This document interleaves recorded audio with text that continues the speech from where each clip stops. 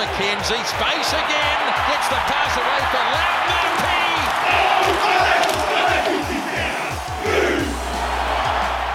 Kia ora whānau, welcome back to the All Black podcast. Got another absolute legend of the All Blacks in the studio today. Welcome, Gary Whetton. Thank you, it's great to be here. Mate, bit of fishing at the weekend, success. Were you on the lucky line? Were you the form horse in the boat? Like, how'd it go? No, we just was enjoyable out there, and but didn't quite get what we wanted. Didn't get our limit, that's for sure. But there's always another day. Oh, it's not always about the fish, is it? It's about just getting outside and enjoying it. That's exactly what it's about, mate. 101 matches for the All Blacks between 1981 and 1991.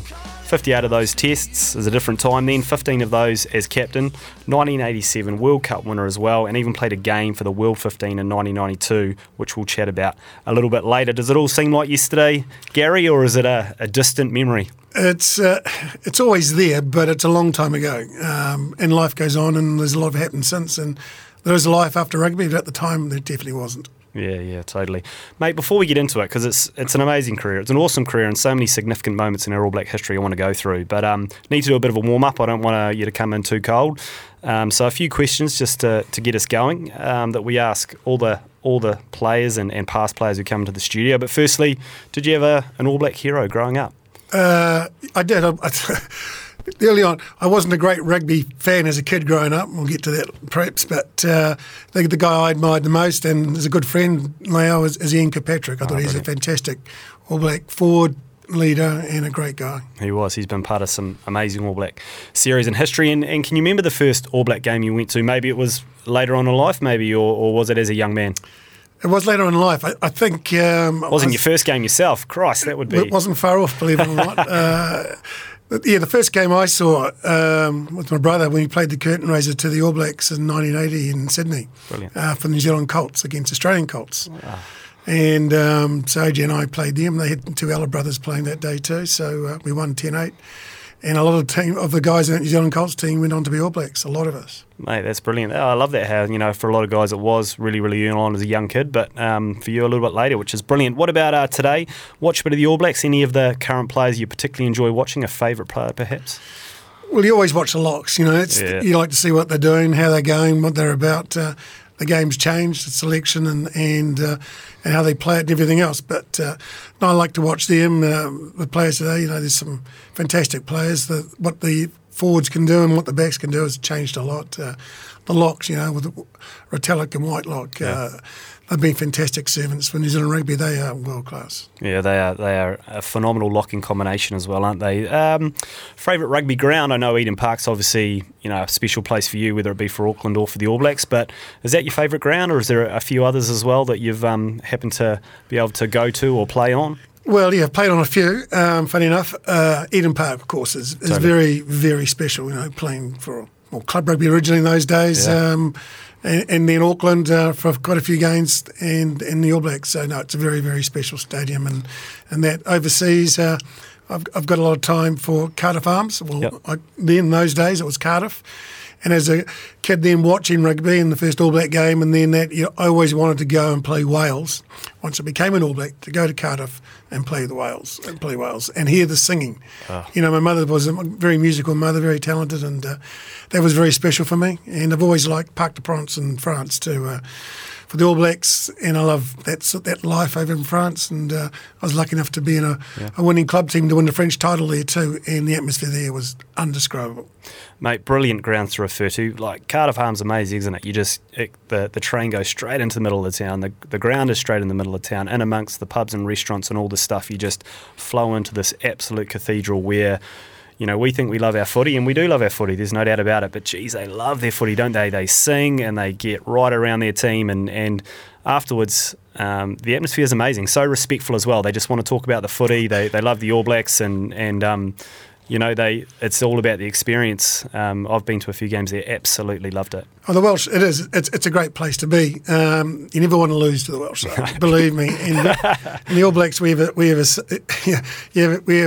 to say, two things. You never beat the Welsh, you score more points, because they've always got an excuse and they want to talk to you about it. In the old days when we used to go on the bus across the Severn Bridge into Wales from England and that. And the back seat would tell us we've got a chant, we don't lose in Wales, we don't lose in Wales. Brilliant. And then coming back, we didn't lose in Wales. Because that's what they're like. Yeah, 100%. Passionate. Absolutely right. I think the first game I went to there, the All Blacks won by 1 point. It was the first game that Richard McCaw captained the All Blacks, and they were stoked. And you're right, though, they spent the rest of the night telling me why they didn't win. Every decision didn't go against them that day, and they would have got us. But created such good atmosphere. In France, it's different again, isn't it? Like, it's hard. I think for Kiwis and be there to understand, but like around their club game, the day's like a festival, isn't it? Like it's a day. It's not just the match, but like the whole town comes to life around match day and around that fixture. It's a phenomenal match day experience in France, isn't it? Yeah, the French are very emotional, you know, being Latin based, everything else, and very, very, very passionate. And you don't know which team's going to turn up on each day, but and if you're a local club or you're in a big club or whatever, that's the event, and they live for it, and they love it, and they love the Blacks, they love the All Blacks. Mate, just quickly on that, like it's not something I'm going to touch on heaps today, but like, you went there after your All Black experience, played for Castries. Was it a great experience? Was it difficult? Were they accepting of you're quite an early overseas player. These days it's very common, but you went into a completely foreign environment. Was it a great experience? Are you now a red wine connoisseur? What was it like? It was very unusual. My wife and I decided kept on getting these phone calls, middle of the night, when they knew I'd finished with the All Blacks career, finished in the sense that I was dropped and I was still playing for Auckland and playing well. And I got these phone calls, do you want to come and play for us in France? And I had a good job with Fisher and Paykel because we weren't professional. I said, look, no, not really. And I had 2 young sons. One was only 3 months old, and one was about 2.5, 3. And they kept on asking. And then Jane said, well, look, I was really disappointed how my career was finishing, winding up. A bit of ego there. And she said, well, whatever. So we gave them some ultimatums and whatever. And I said, look, that's it. We're not changing. Goodbye. Don't ring me up again. And they rang me up 10 minutes later on and said, when are you coming? So that was a bit of a fright for us. And we went over there. We were unprepared, to be honest, but with the young family and that. But we adapted very well. My wife did, and the town. And we got to learn French and know the town. And I played well, and we got the team going really well, and we won the whole lot. We haven't won it for 60 years, and I go back now. It's very humbling. It's I've got a pub named after me over there. It's called inside the stadium. It's called the Gary Wheaton Pub. That is awesome. Oh yeah, so I go there. How good is that? 3 minutes. I know it's very special. The president's a great mate, and that's a dream. That's an absolute dream. So getting off topic, there you go. So good. All right, get us back on track. But best All Black you ever played with? It's very special to me because I played with a lot of them. I saw some very talented guys. The most dedicated and the guy who helped me the most was Andy Hayden. Oh, wow. Dear old Andy, one of the great mates of mine. Rest in peace, absolutely. Yeah, he came in. I came in at a young age. He took all the pressure off me because they all marked him. Yep. And he taught me about rugby. He taught me about what it means to be an All Black. Obviously about line-outs, and that he's probably the best tactician I've ever met and heard from. A lot of guys would say that.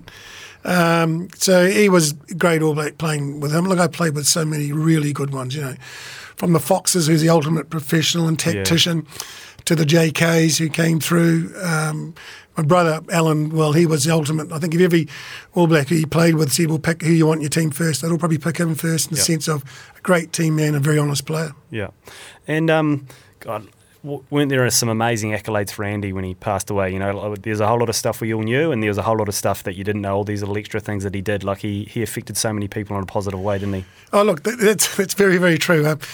We had a lot to do with each other on and off, and afterwards too. Gosh, his wife was my wife's bridesmaid, whatever it is, at our wedding and everything else. And so look, he did a lot away from it. People didn't realise it. He could have been controversial, but Andy liked that. They weren't talking about him. He wasn't Andy, and a very charitable man too, and what he did in New Zealand and definitely what he did over in Fiji. Absolutely.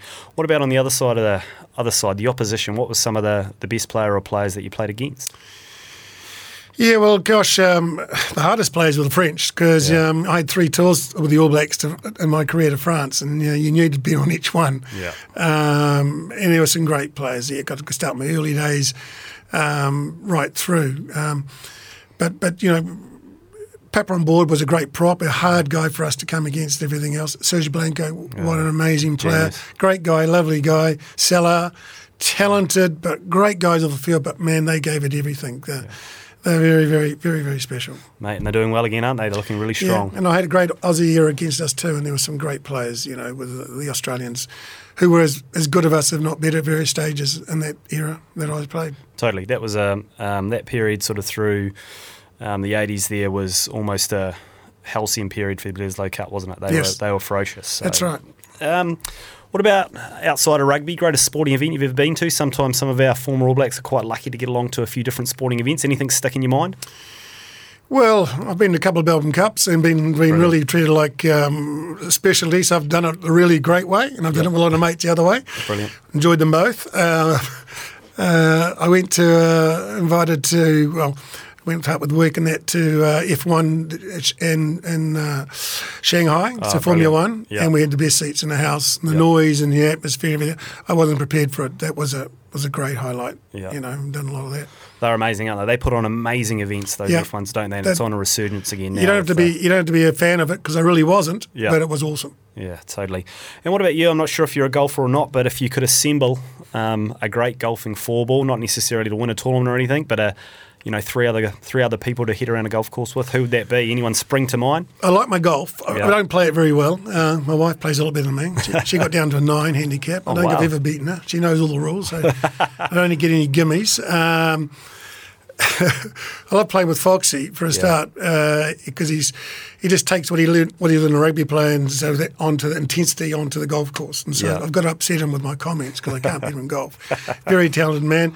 I don't know, if I was going to get a full ball, I'd like a bit of fun with it and everything else, And I'd have big John Daly there because I thought he was a great player, and he taught everyone how to hit a ball and give it plenty and have a few drinks around the place. Totally. I'd get Lee Trevino there too, because there'd be a lot of laughs along the way. 100%. And if Gary's driving to the fishing boat for the weekend, like, what's on the Spotify playlist? What's a couple of the great tunes you like to listen to? Well, I'm an oldie and everything else, so it depends what the mood is, We're fishing out there for game fish marlin, and that my wife and I will put a bit of U2 on, because it's twice as brought up fish, so we really get that going loud, get it on, and Guns N' Roses, you can't go past November Rain. Everything else, that starts getting out there. And if I want to get into a party mood and start dancing, I'll play a bit of Journey there. And oh, yes. Yeah, how good. Yeah. Mate, absolutely brilliant. And I want to ask you now at the end of this little bit, is like, you haven't got it today. The moustache is not there, but like, it's voted time and time again, the best moustache in All Black history, but maybe even the best moustache in New Zealand history. Like, were you born with it, or did it come on when you're 18 or 21, or, it was... Definitely wasn't born with it, I can believe me. How did it happen? I started, when we went to the All Blacks in 81, went on that tour of France after the Springboks, and we're on tour there, and it was a hard tour. And scrumpox was big in France, and it was coming out, and we were told, look, don't shave, and because it was getting on the face of everyone else and that. So if you look at some of those photos, a lot of us, I had this dirty great big beard and moustache, black beard and everything else, and most of the pack did. Yeah. And because you're rubbing up against the French pack and everything else. So I started from there, and it just kept on going. I think I had the moustache, I had a great mullet through my career and everything else. I was probably before my time, actually. And when in France, they loved it. And then I went back there 10 years later on when I eventually shaved it off, because I was doing a lot of scuba diving. Yeah. And it leaks all the time. And so I shaved it off. And my wife and the kids saw it the first time. They screamed and ran away. And they'd never known me without a moustache. It's a tragedy. And so, look, I grow it back sometimes, but of course it's not black anymore if I do that. Yeah, totally. No, there's nothing wrong with the salt and pepper moustache. Absolutely are those. But there's, mate, let's talk a little bit about your career and go back to the early days. I always ask all the guys this, like, was it a traditional rugby upbringing for you? Was it down to the rugby club from when you were 5 years old and, and that was it? Or was it a bit non-traditional? What was it like for you as a young fella? We were raised at a very sporting family.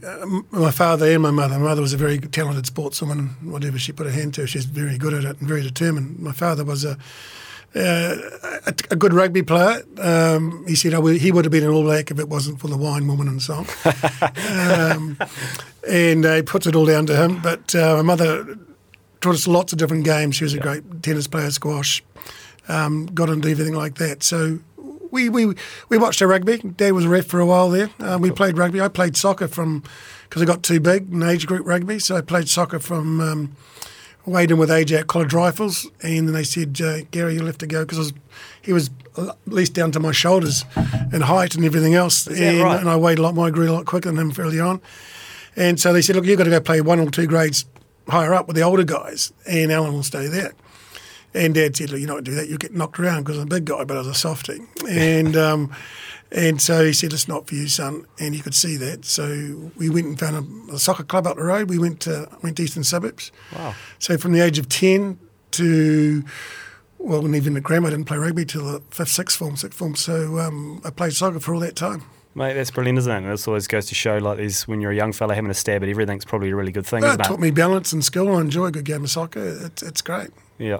And so was it at grammar? You went to grammar with your brother Alan. Like, was it at grammar you started to get back into rugby? You obviously, he was a bit smaller. Perhaps he started growing, but you're obviously, reasonably big as well at that age. Yeah. So we both started to start growing and everything else. We're sportsmen. We play cricket. We play every sport going. Yeah. I don't know how good we play it. We weren't that dedicated. We hadn't learnt about really putting your mind to it and training hard in that sense. But we were active all the time. And he played hockey for about 4 years. I played soccer. And then in the 5th form, we both played social rugby.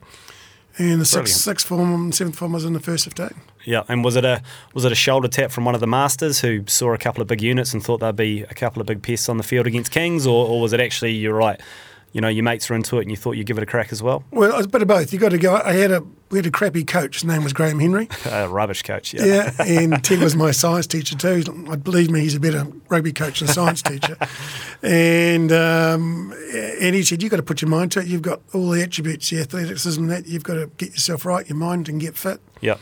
And we'll see where we can take you. And then when I was leaving school in the 7th form, and I still wasn't the best. AJ Allen played rep rugby, I didn't, but I was just lazy. Yeah. Really much. I was lazy, and the turns of my event changed later on in life. And he said, Gary, of all the players here, you'd be an All Black. You can be an All Black if you want to put your mind to it. Ted reminds me of that too. Mate, that's brilliant, isn't it? Coming from, that's one of our iconic All Black coaches to, And he wasn't one then either, but that's what he said. Starting out. Yeah, that's brilliant. Absolutely brilliant. And it was, so when did the penny drop, or when did you start to be selected or be involved in more serious footy? Obviously, AJ was chipping away, doing pretty well, but you debuted at 21, which we'll talk about. So things must have happened pretty quickly between finishing school and your All Black debut. Yeah, that's a very good point. And it did. It happened. We both played 3rd grade rugby for Grammar Old Boys, and we had a great team around us and guys. And I was big, so they thought AJ made the rep team and everything else. I think I made the rep team, but it wasn't one of the major players for a start. And then I was Fisher and Paykel I worked with, and they sponsored Outward Bound. And they said, Gary, we're sending you down to Outward Bound. Yeah, I said, yeah, okay, great. And I went down for 3.5 weeks, those times down there. Yeah. Didn't know what it was all about, really. Hated it for the first 2 weeks. Yeah. Last week and a half, worked it all out, came back. I was a stone and a half lighter. My parents, everyone said, you've changed. My attitude, the whole changed. And so what was I, 19, 20? Then I made the New Zealand Colts twice, and then the All Blacks. It's amazing, isn't it? Like, 2.5 years. Actually is linked to quite a significant very much. I've done time and period in your history. Outward Bound did a lot to me. Yeah, that's awesome. That's fantastic to hear. What a great thing. And, then all of a sudden, fast forward, not only are you making your Test debut at 21, like you say, maybe not a whirlwind, but it's all happened pretty quickly, but it also happens to be probably the most volatile test ever played in New Zealand history. It's the 3rd test versus South Africa in 1981, the Flower Bomb test. The whole tour has been, absolute, split the country in two, didn't it? It was extremely controversial for any number of reasons. And you're a young man who's got the call up. Like, how did you even find out that you were picked for the 3rd test? Because I assume, it's not like today where they're all together in a group of 40 in a camp and we bring in whoever the reserve blocks are. You might have been at home with mum and dad, or how did it happen that you found out you're going to be involved in the deciding test against South Africa in 1981? Yeah, there was talk about it because they lost the 2nd test, and they brought Oliver in for the 2nd test. They were originally talking about bringing me in, but they didn't. They brought Oliver back from Australia.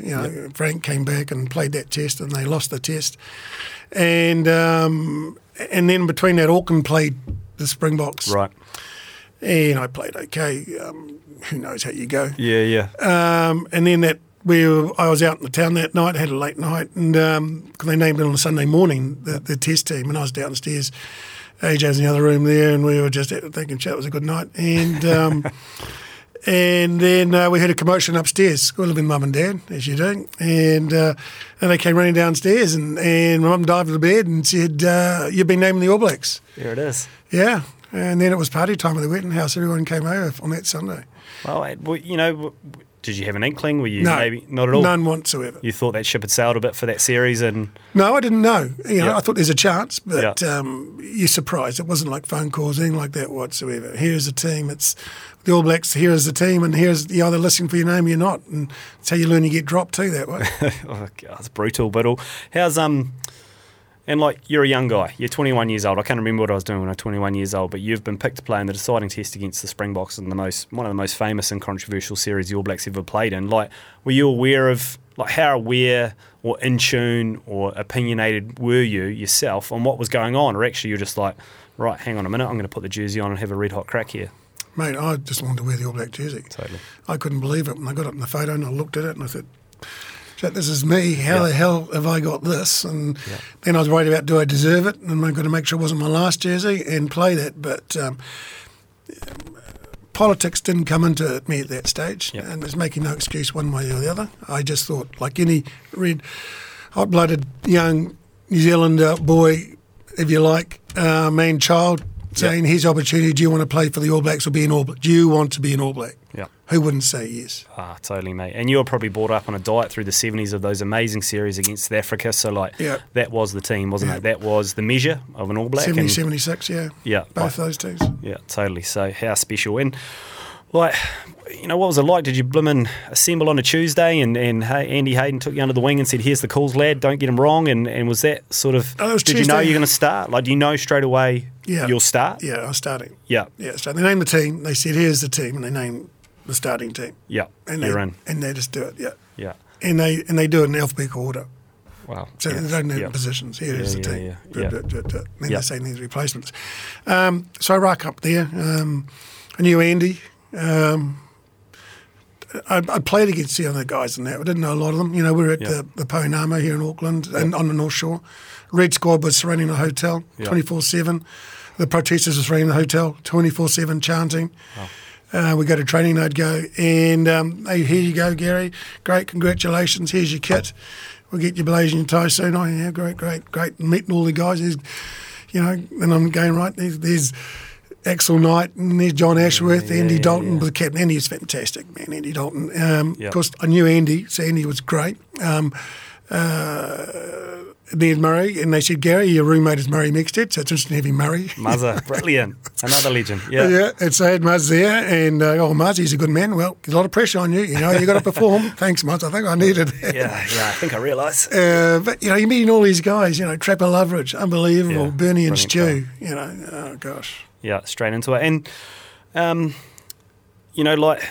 sure it was, it was a pretty difficult environment to make your debut, but also for the South Africans, God, they were travelling around, they were, trying to avoid protesters, they had games cancelled, they had, all sorts of things to deal with on a tour for a long period of time. But almost, I feel like, if the South Africans of yesteryear are like the ones of today, it almost probably made them stronger, made an even a more difficult opponent to play because they probably just rallied around each other, did they? Oh, most definitely. They were locked up, cooped up. I realise this in hindsight more than what I realise now. They'd name their 15 or 21 players and they'd be all locked up, whether it was in the squash clubs and around there or here or this hotel there. And the rest of the squad, they would bill it out to really good rugby people, homes all around the country. And those guys have a good time, then come back and meet with their squad again and go around to the next place, Amazing. In Eden Park, they were there the night before. Yeah, totally. And I assume you were marking some massive Afrikaans who hadn't shaved since he was 15 and some huge block of meat. Like, they just seemed to have an absolute procession, a conveyor belt of large men, particularly in the locking department and in the forward pack. Were you... you're a big guy. Were you looking up? Were you looking down? Or all from the high veld and real Afrikaners. And I was marking the guy who was probably a Andy Hayden equivalent, a master, and the guy, and a guy called Louis Moorman. He had a big orange beard. He's like a lion, you know, and he's ferocious. He really was. And about that game, he started whacking. And that's who I was marking. And Andy was marking a guy called Henny Becker, who came in. Henny was about 6'8", 6'10", and right up here. And I hadn't really seen these guys. And we came out of the tunnel, he came out of the changing room, and we had Clive Norling, who was the referee, and Clive loved himself in his tight shorts. And he did. And we got out there, and we were coming out and these guys came out too, and we got together. And then Clive said, sorry, lads, there's a bit of flower bombs going on there. Let's just cool here for a couple of minutes. And so we're right opposite each other. So we stood there looking at each other, all the teams, you know. And I looked up. You had to look up. And you looked out wide. There, the guy, Flippy Vandermeer, the prop, he was huge.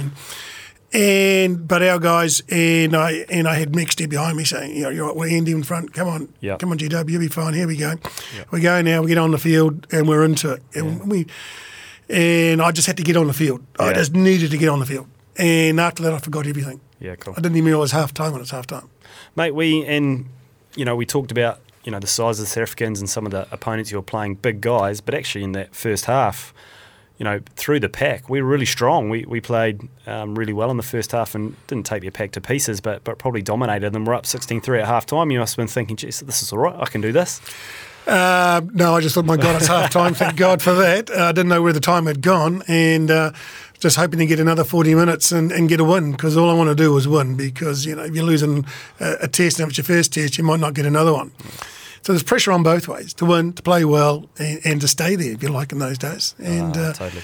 And like with the atmosphere and the crowd on the plane, and Nas started coming back at us, and all those guys, it was a hell of a game. Mate, it absolutely was. Like you say, they started using the ball a bit more in the second half, getting out a bit wider, bore a bit of fruit, and it took Alan Hewson almost on full time to bang over a penalty to win it. Never in doubt. Did you have complete confidence in Alan? I just couldn't look. You know, Andy was there, and then Norling said, we've got another 2 minutes. So we got back again, and we had to get the ball and get it back down there again, and it was all on the whole time. But it was, you know, it was relief. I'll be straight up. It was relief. When the final whistle went, I was just relieved, and I thought, well, I'm going to get to wear the jersey again.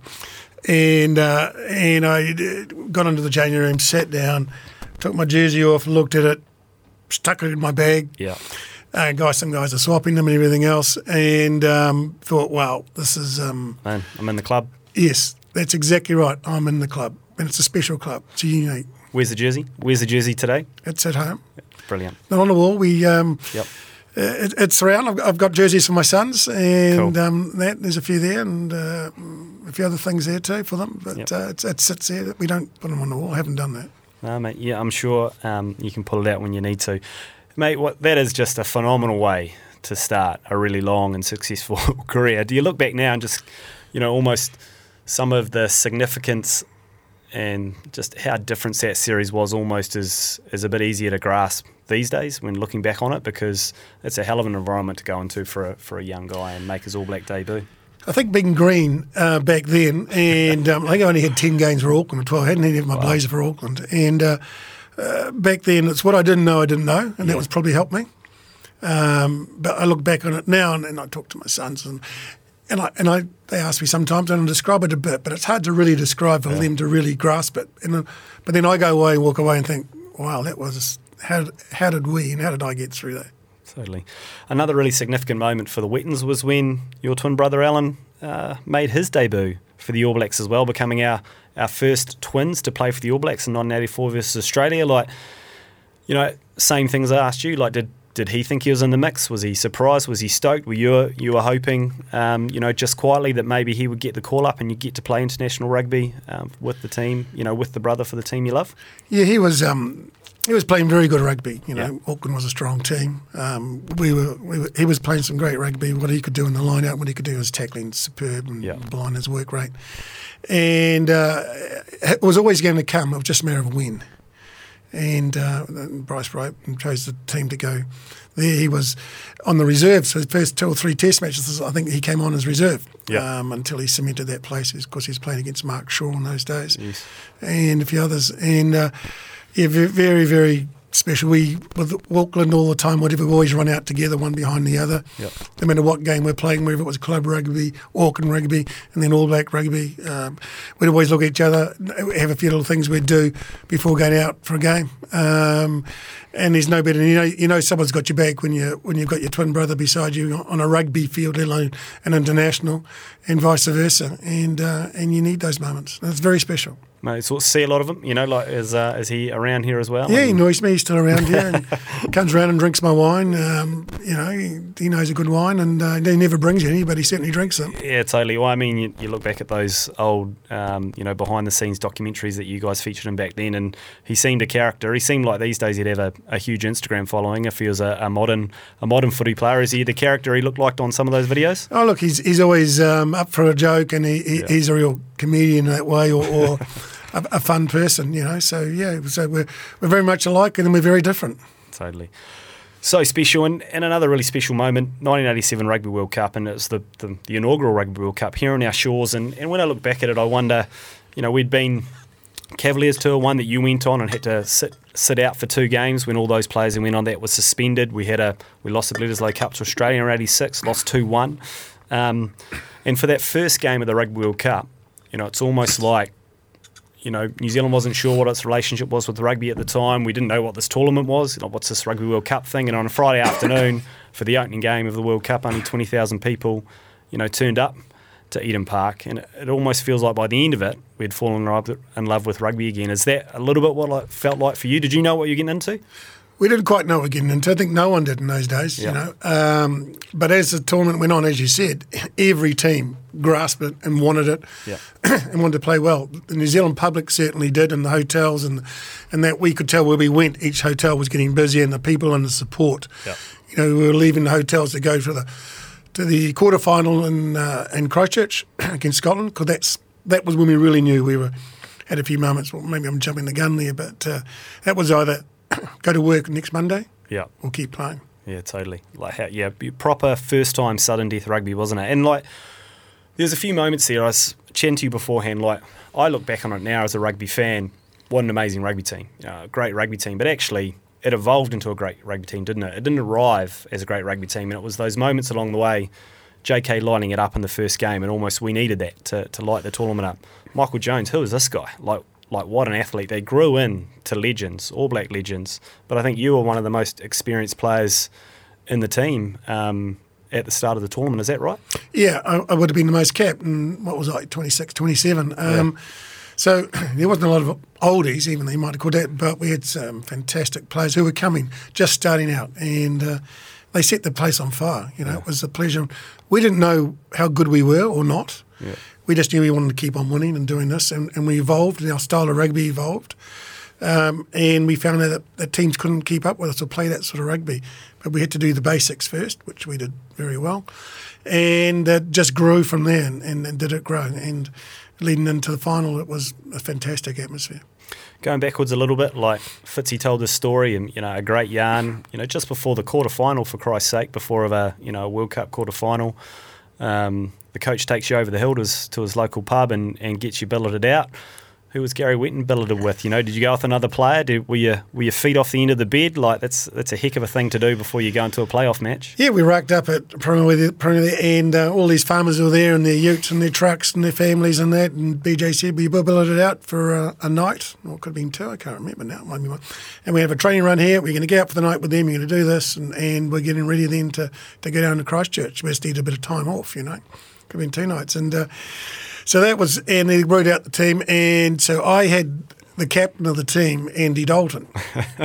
So Froggy came with me, and we had, of course, farming. Andy's a farmer. Yeah, totally. And I know Richard Lowe and might have been Fitzy and AJ was one of the other guys, and we all the farms right next to each other, basically, and then said, here's your little room. We had 2 single beds, definitely. My feet were right outside there, and they were making dinner for us and everything else, and what do you want to eat and how much, and they had their kids, and so it was it's a real surreal moment and real people, and these guys knew not to go and parade you around or whatever.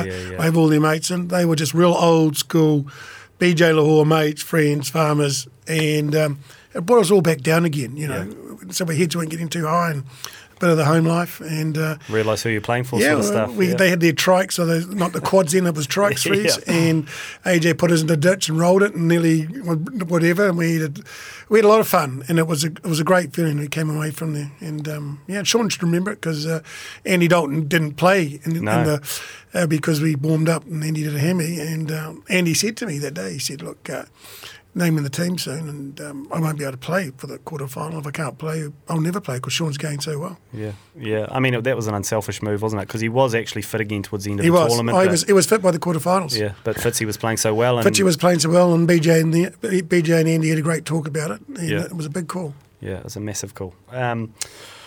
The tournament itself, whether it evolved organically or whether it was on purpose, the All Blacks did play a great style, and it almost, I think, from some of the comments I've seen looking back, like it suited you. You were a mobile lock, like you were a ball in hand mobile lock who could get around the field. Like you must have really enjoyed that tournament because it was the linking between the backs and the forwards was outstanding, and you must have loved being involved in that sort of style after being in some pretty bruising encounters with the South Africans, and some of those French series were absolutely ferocious, brutal, and you must have enjoyed being able to play at a good time of year. The weather was pretty good, and get around and show your mobility, which is probably a trait that the All Blacks have carried on from that period. Yeah, look, I think I always had speed, so that was a good thing, but it being big and that, and you had a job, and in the early days of that, if you all of a sudden out there with the wing or got out there or managed to get out there, they'd say, "What are you doing out there? You're not doing your job. You do that again, you won't play." Yeah.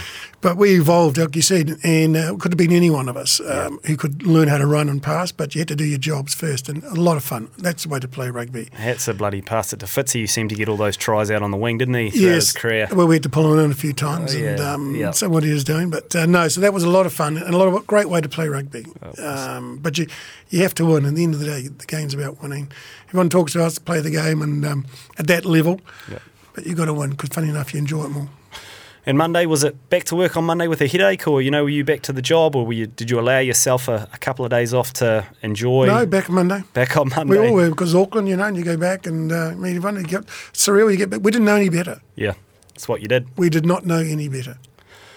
Mate, that was the start of. That was a fantastic 2 or 3 period. You carried on that style. Some of those guys went from being new players to some of our best players. Sir Michael John, JK, Foxy, yourself. Like, it was just brilliant. And you turned up to the 91 World Cup, and you became captain in 1990, and that must have been a huge honour. Like, by now you've been an All Black for 8 or 9 years, or even longer, 9 or 10 years. Seen so much. To be asked to captain the side was, almost perhaps the last thing you'd won a World Cup, or was perhaps the last thing you hadn't done yet. So it was, was that?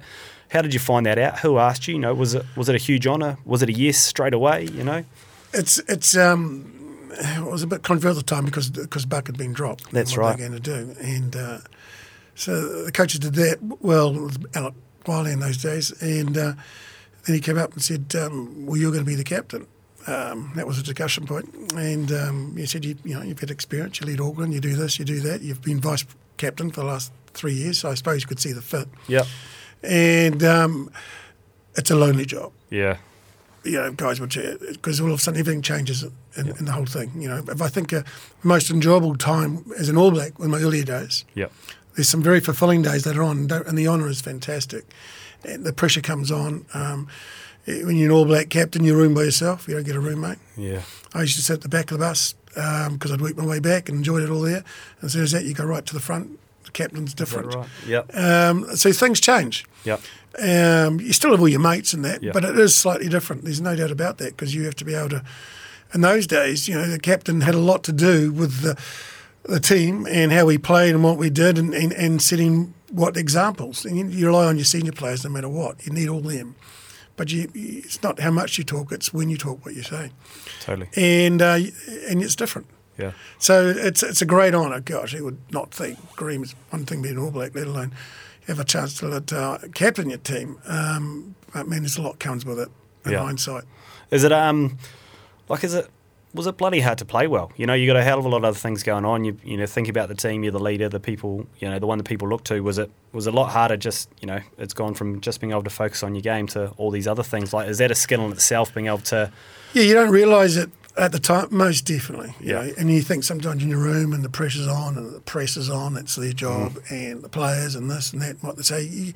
You can't help but take it in, and you just got to say what it is, how do you get out of it, and that. So it's a hard job. It was definitely a hard job in those days. It's captaincy today is a lot different now because there's a lot more support, I think, isn't there? A lot more support everywhere, and you've got all the instructions, you've got everything else happening all around you, and instructions coming out. And you know, in those days, you don't take players on and off. You don't do this. Gosh, it's not right or wrong. It's just what it was. Yeah, totally. And we went to the '91 World Cup. You know, I'm sure there was. You know, as it turned out, we didn't have a great tournament. We lost to Australia, a very good Australian side in 1991, full of some of their best players with Liner and Farr Jones and Kearns and all these lads. Was it something that snuck up on the All Blacks, like not being probably to the same level they were in 87 or not being to the level they wanted to be in 91? Or did you feel you weren't as prepared as you could be going to the tournament because it wasn't a new thing anymore? You know, we'd had a Rugby World Cup, but this time you knew it was coming, maybe tried to do a little more planning. Like, do you look back on it now thinking we could have done this, that and the other, or actually thought we're in good nick? You always want to play for the All Blacks. Totally. You don't want to give anyone else a chance. 91, you know, and World Cups are on the moment. Look, there's been All Black teams that performed a lot worse than us over the years, as you can know. Absolutely, and they were a good Australian team. We were good enough to beat them. We had a lot of injuries. It's not an excuse, but we had something. We went in with injuries and with guys in that. We didn't take some chances. It was a close game, believe it or not. Their back line was very good. We just didn't quite dominate in certain stages. And that's it. Look, it's a toss of a coin. Next day, you won, and then it's a completely different story again. That's the way rugby. That's how sport goes. Absolutely. What could say about? Yes, we're an ageing team. There's no doubt about it. But someone picks you, you're going to play. Yeah. What do you do? Oh no, look, I don't think I'm getting too old. Don't do that. Thank you very much. Yeah. That's not how you play. That's not what it's about being an All Black. No, there's small margins, isn't it? And no All Black goes out there to play a bad game. Yeah. Whether it's back in my time or now, people got to realise that. And there's pressure on all the time. Pressure. And that's the way it should be, because that's why you're supposed to be one of the best, the elite of the elite. Absolutely, and like you said, small margins. You know, I remember this really, really well. Watching Ireland almost beat Australia in the quarterfinal. That was a hell of a game, and the ifs and whats and buts. It could have been we're playing the Irish, and we could have played completely different. We definitely had a bit of a phobia about Australia. There's no doubt about that. Just because what happened in the last couple of years and how close it was and what they were doing. But that's what it is. Water under the bridge. Mate, and as it turned out, you know, like an absolutely brilliant career for the All Blacks finished at the World Cup, and like you say, a little bit around the reverse side of being selected. You know, like hearing it called out on the radio and the euphoria and being able to celebrate that. Is it the same way? Like, is it literally my name's not read out this time and that's it, or does someone give you a phone call or let you know? Because you know, you probably, you know, there's a lot of opinion around whether you could have carried on or should have carried on, or whether you shouldn't have picked and sort of parochial bias was at its absolute peak at that time with how strong Auckland was. You know, did you get a phone call, particularly as the captain? You know, was there a courtesy there, or actually when the team came out the next time round, your name wasn't on it, you know? Well, what they did is they named 4 All Black trial teams. Okay. And so they named 2, 4, 6, 8, about 10 locks. 12 locks. Right. And I wasn't in it. Shit. Okay. So it wasn't in the top 12. So that has absolutely nothing to do with how you're playing, I'd suggest. Like, that is just someone who decided your time was done. Well, that's their prerogative. Yeah. It doesn't mean I liked it, and that's hence played well after that. Played well and did a few things. Played Ireland and Auckland. We played well. And then it was getting to me, so another stage of our lives went to France. Yeah, absolutely. I mean, it was one of the great All Black careers. He achieved so much, but one thing, almost a forgotten piece of All Black history was in 1992, part of our centenary celebrations, we played a World 15, and you were a part of it. So a quick look there at Gary Wetton in the colours of the World 15, and behind this door the young New Zealand team led by their new captain this season, Sean Fitzpatrick. Peter Williams again. There is Gary Wetton, New Zealand's most capped All Black in their 100-year celebration. I think it's appropriate that he should take some part in the centenary celebrations, but he's against the All Blacks he played for over 100 times today. Mate, how good? Like, how good? Well, I definitely wanted to be part of the centenary celebrations. I just didn't think I'd be in the opposition team. Wow, that's it. But I mean, we played the World 15 over 3 tests in 1 week, banged it out in April, Saturday, Wednesday, Saturday. And it was stacked. Like, we just couldn't achieve that these days. There's no window, players are contracted, blah, blah, blah. But, like, there was Nas Botha from South Africa, Nick Farr-Jones, Jeremy Guscott, Gavin Hay. Like, it was stacked. Gary Wetton. Like, it was absolutely stacked. How did you even get the call up?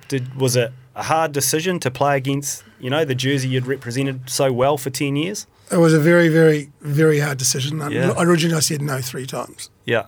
Because I didn't want terrible at saying no. You keep saying no, and then you end up going to France, and then you end up playing. Yeah. I didn't want to play against the All Blacks because there's pressure on the All Blacks. And the All Blacks, you're always an All Black, so you always want the All Blacks to win. Yeah. And I know you just don't want to be part of putting more pressure on them. And yes, I didn't finish my career the way I wanted to, and that is what it is. But then they had injuries lead into it. So on the Thursday before the Saturday test, BJ Lahore kept coming to me and said, "I want you to play. You need to play. This is the way to finish your career." And they went on and on about it. And then some of the senior players came through too, Gavin and those guys, and said, "Look, come on, GW, you can do this. Come and meet us. It's a bit of fun, and let's play the All Blacks and see what we can do." My wife wasn't sure. It's funny enough, on the Friday, my son went to hospital. He had real bad croup, and so that was it. But I was there with the team, and so I played. I said, "Okay, let's do this." Yeah. To quote someone. And we went out there, and it's a very strange feeling to go out and play the men in black.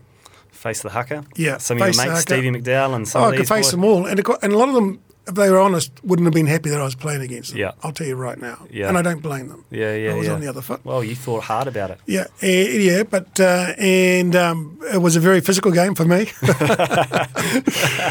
both ways, and it was close to the last bit, and so it was a good way to finish my career, to get an international cap and play against the All Blacks. Not many people get to do that if you're a New Zealander, and and I was pleased they won. We wanted to win no matter what. We gave it everything, but that was the way it went. Mate, it was. Like, I agree. Like, listen to you talk now. I think it's fantastic. You played on Eden Park against the All Blacks and to get another international cap, which was, like you said earlier, it's fantastic the IRB sanctioned those. Yes. Made them test matches. And while you might have had mixed feelings, there's not many other players who can say that they played with absolute legends of the world game and amongst that team. That's not an experience that any of our current players will ever have. And you get to know these guys, who you've gone to war against, and then you sit down and you have stories, you're rooming with them, and you realise they're just like us, albeit in different colours, jerseys, and they're good guys. But you don't get an opportunity to do that, and because you're going to do it again. And the respect from both is fantastic, and that's the great thing about this code, this rugby we play. Yeah, absolutely. I'm sure there's a brotherhood, and there's a bunch of guys who you'd gone to battle against, and all of a sudden, albeit for one afternoon at Eden Park. Oh, we've got some great mates now. Sat in the sheds, with some of the greats. Mate, I don't want to keep you any longer. Thank you so much for coming in. I know you're a busy man. That is a hell of a career. That is a great All Black career. Achieved so much over that 10-year period. To start, in such a significant Test series, and then to finish it in such a unique Test series is a hell of a journey. I really appreciate you coming and contributing to the history of the All Blacks, letting us know a little bit more about it. Some of those stories are from 30, 40 years ago now, so it's scary. But I really appreciate you coming in. Thank you so much. No, look, it's my pleasure. And people need to know where we've all been, where we're going, and there'll be many more from that, I'm sure, coming. Mate, absolutely. Wore the jersey well. Thank you, mate. Appreciate it. Cheers, mate.